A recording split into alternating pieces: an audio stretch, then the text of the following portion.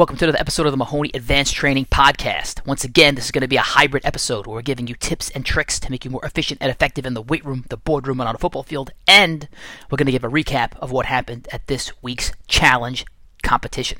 Okay, so tip number one is an exercise tip. This one is for Pete Amorosi. Why Pete Amorosi? Because I know that he loves and excels at band power holds. So what's a band power hold? You wrap a band around a pole. Or you take a band, I should say, you wrap it around a pole, you walk away from that pole, you put your arms out in front of you holding that band, and you brace your core and your entire body. You squeeze your hands together, you brace everything you got so that that band doesn't rip you back into that pole and slingshot you across the gym like a rag doll, okay? But now, this is the tip of the week. This is taking it to the next level. What you're going to do, instead of just holding that band out in front of you, you're going to take your hands and you're going to shake them up and down as fast as you possibly can for 3 to 5 seconds. And then, when you're done, you're going to then just keep your hands stable right in front of you. And what you're going to see is that when you stop shaking that band, the band is still going to be oscillating up and down, like a guitar string, right? Now, not only are you having anti-rotational work, where you're trying to not get slingshotted back into the pole, but now you're also, because that's going left to right, it's this left to right movement, but now that band is also moving up and down, so you have to stabilize it so that the band doesn't move your arms up and down. So now you're working in different planes of motion. When that band stops shaking, and don't move an inch until that band stops shaking. But when that band stops shaking, then I want you to repeat the same type of movement instead of going up and down, then go at a 45-degree angle, and then stop and hold it and wait for that band to stop shaking. Give it a shot. Trust me. Well, I'm already know. You're going to tell me this thing is awesome. We've taken your band power holds to the next level. But let me know how you do. I'm pumped up to hear about it. Okay, tip number two. Tip number two is a quote that I'm thinking about. Here it is. Even the finest sword plunged into salt water will eventually rust. I'll say it again. Even the finest sword plunged into salt water will eventually rust. So what does that mean? To me, it means if you take the right person and put them in the wrong environment, they're going to become the wrong person, or they're going to have the wrong outcome. So you take a good coach, you put him with a bad program, he's going to become a bad coach. You take a good kid, you put him with a bad bunch of kids, he's going to become a bad kid. You take a good worker, you put him on a bad project, he's going to have a bad outcome. So you really want to take the right people and put them in the right spot so they can be as effective as possible. Or if you're a person and you're a coach, you're an employee, if you're looking for a job, well, you got to find the right environment where you are going to thrive. So again, even the finest sword plunged into salt water will eventually rust. There's a million ways to take this quote. You could take it how you want it, but that's the way I took it. Okay, tip number three. Tip number three, it's a productivity tip. So if you are having a hard time making a decision, and this one was inspired by a conversation that I had with a guy in our program today. He's looking to potentially make a major career change, and he's torn up. He doesn't know what to do. He's trying to weigh out his options. He's trying to weigh out these options and see, when he weighs out those options, which job actually comes out on top. Well, I have a tool that I used to help pick my wedding hall with my wife 14 years ago that I continue to use over and over again, that helps me separate logic and emotion and helps me weigh out multiple criteria. Because when you start, say you had a list with pluses and minuses, right? The problem with the plus or minus list is that everything apparently has the same weight. So if you have 6 things on the left on the pluses and 6 things on the right that are minuses, well, then it's a wash, right? So what this tool is going to do, and it's going to be very hard to explain the tool, so I'm just going to say, if you want it, reach out to me and I will send you this tool. But what the tool does is it forces you to rank, like prioritize how important things really are to you. So for example, if you say, look, I'm debating between these 2 jobs, one's 20 minutes away, one's an hour away. One pays me $80,000 a year, the other one pays me $150,000 a year. One gives me 4 weeks vacation, one gives me 10 weeks vacation, right? Like, you could say all those things, but which one's really the most important to you? Is it the vacation time? Is it the commute? Is it the pay? Is it your camaraderie? What are the most important things to you? And how you need to rank them. So what this tool does is it forces you to rank those important things. And then for each job that you're looking at, and it doesn't have to be 2, this stuff, it usually doesn't have to be an either or. It could be, I'm looking at job 1, I'm looking at job 2, maybe option 3 is a hybrid. I don't know. It's up to you. This is the stuff you're working out. But after you rank the importance of stuff, then you see how well each job fits into each of those categories. So a quick example is commute. For me, a 10-minute commute, that rates a 10 out of 10. An hour commute, that rates a 1 out of 10. Well, the jobs I want, they're going to try and get that 10 out of 10, so you rate job number 1. That's a 15-minute commute, that's a 9. Job number 2, that's a 2-hour commute, that rates a 1. And now you just keep working your way along this tool. There's a formula involved, but at the end it spits out a number for each of the choices that you're going to make. Job number 1, job number 2 versus job number 3, and whichever one gets the highest score, that's the decision that you should be making. Now, if you go through all of that and you realize that the score isn't what you want it to be, the thing is not a failure. The exercise in and of itself is great because it's forcing you again to prioritize, because all things do not have the same weight in priority. I'll give you a bonus tip here because this was part of the conversation, but if you are really trying to consider where you're going to work, it's been said that there's 3 things to make you feel that would really make you happy in the job that you have. Autonomy, mastery, and purpose. I'll say that again.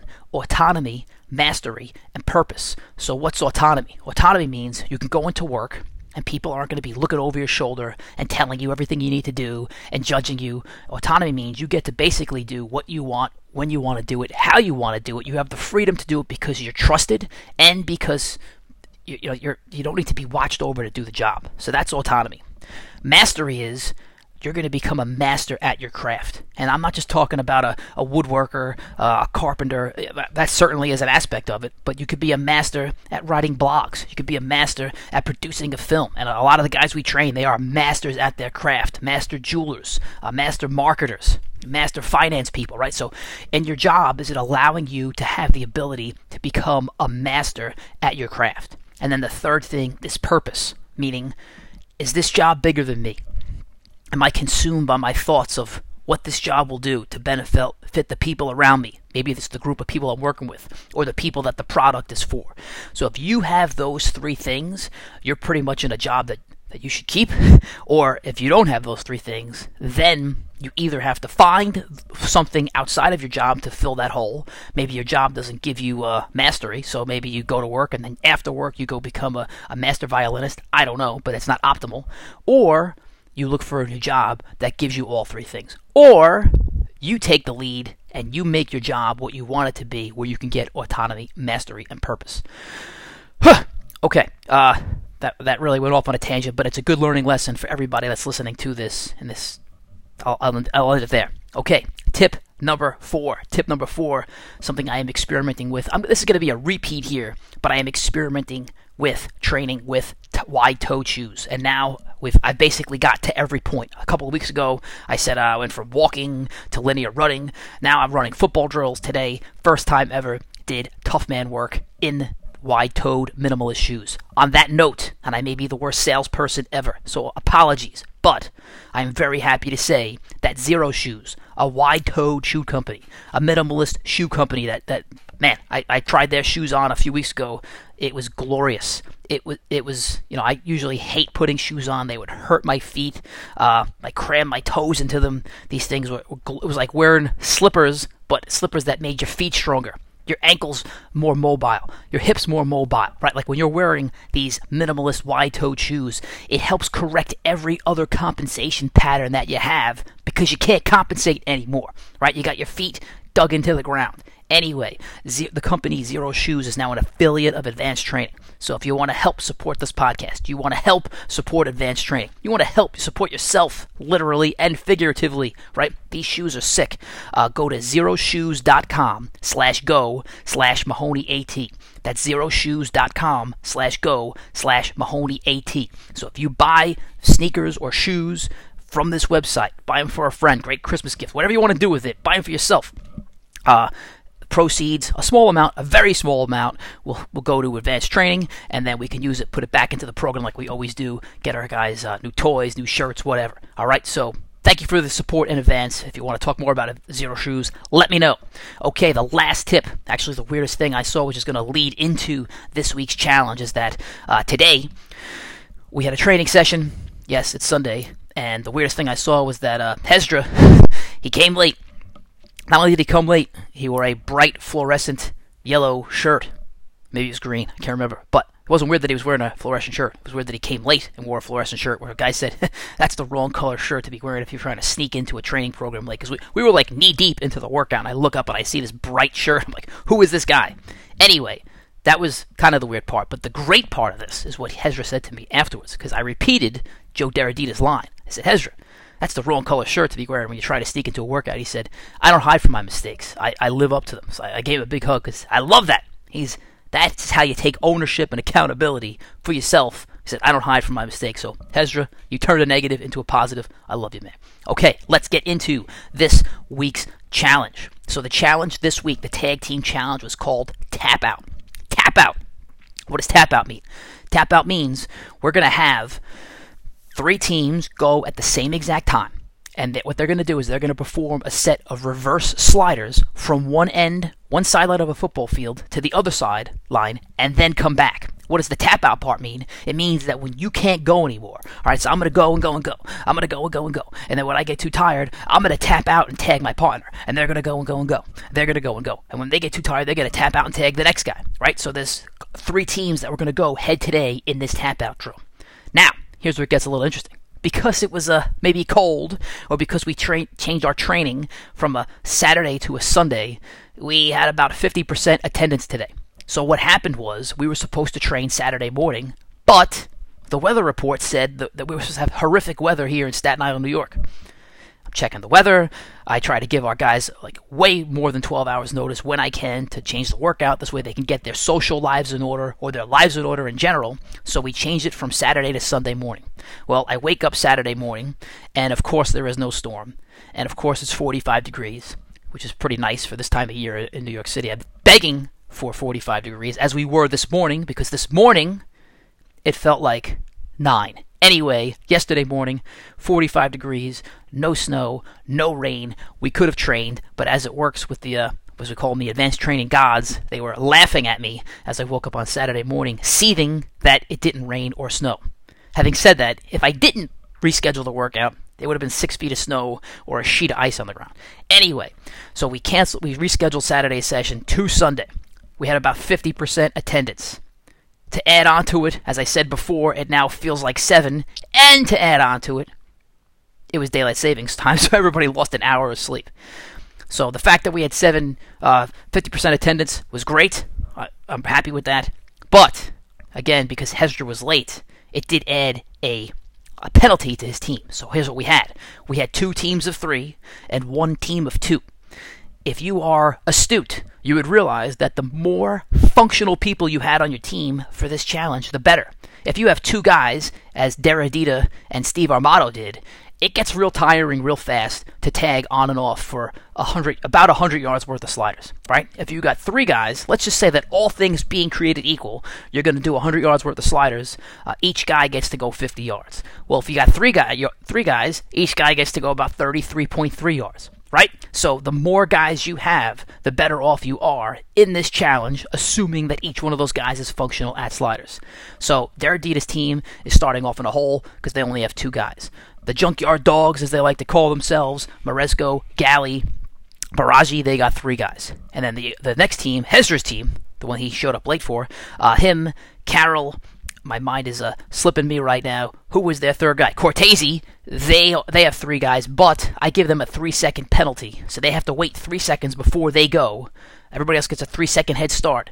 And they have to wait 3 seconds because Hezra came late. So this thing goes. They're all plowing across the field. They go there. They're in the middle of coming back. They're in the middle of the comeback. So they get to the sideline. They're in the middle of coming back. And I scream out, plot twist. I don't know why I didn't want to scream out like 4th quarter or overtime or something corny like that. I'm sure plot twist is also corny, but I scream out plot twist and say, we're adding another length. So my thought in my mind was, I wanted to see, well, originally, when I thought everybody was going to be there, we were going to go across the field and back twice. So that's 4 total lengths. Like they're back, they're back. But then we had a lot of guys not show up, so I moved it down to there and back. But then I wanted to see how fast these guys were moving after what I thought was a pretty grueling workout session. And in fact, I even cut off one of our lengths of our workout session because I didn't want them to be too tired for this tag team event.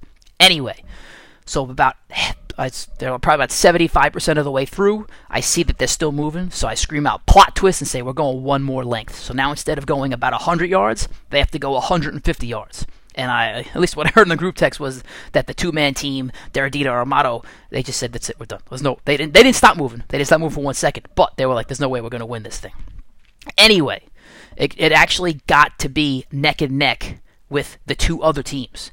But I'm telling you right now, if Hezdra's team did not have a 3-second penalty, it might have been a tie. And if it was a tie, it'd be pretty sick if we had usually with our rules, you do it again. I would hate to have these guys have to do it again. But anyway, the Hezra, Carroll, Cortese team put up a pretty sick fight, despite the fact that they had lost 3 seconds, and they just got edged out by the Junkyard Dogs, who now have 3 or 4 consecutive wins in a row. So this week it's Baraji, Marechko, Galley. These guys killed it, and now, as always, they get to choose who's going to go head-to-head in the final competition. So the final competition is a head-to-head competition. It couldn't be a double elimination this week because we don't have enough guys left that aren't eliminated. So I don't have enough guys at this training session left that weren't eliminated to even have 2 sets of challenges. So what was the challenge? So this is kind of a foreshadowing for future events. Every now and again, I send these guys clues through our weekly group text to let them know what's coming. And usually 0% of the time, anyone figures out what I'm doing, which is a little bit disappointing. So this week, I sent these guys a video of a training session that I had, a short one, explaining a drill that I was doing, and it was from the summer. And I put some stupid comment in like, I can't wait till I get to work out in a t-shirt again, right?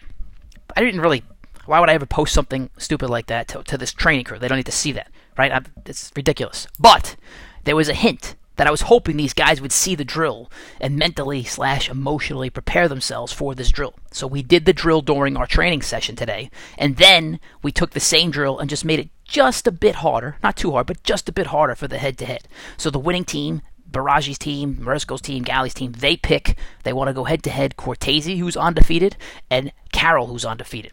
And what the drill is, imagine there is a rectangle on a field. So there's a rectangle of boxes. It is 8 yards wide by 15 yards long.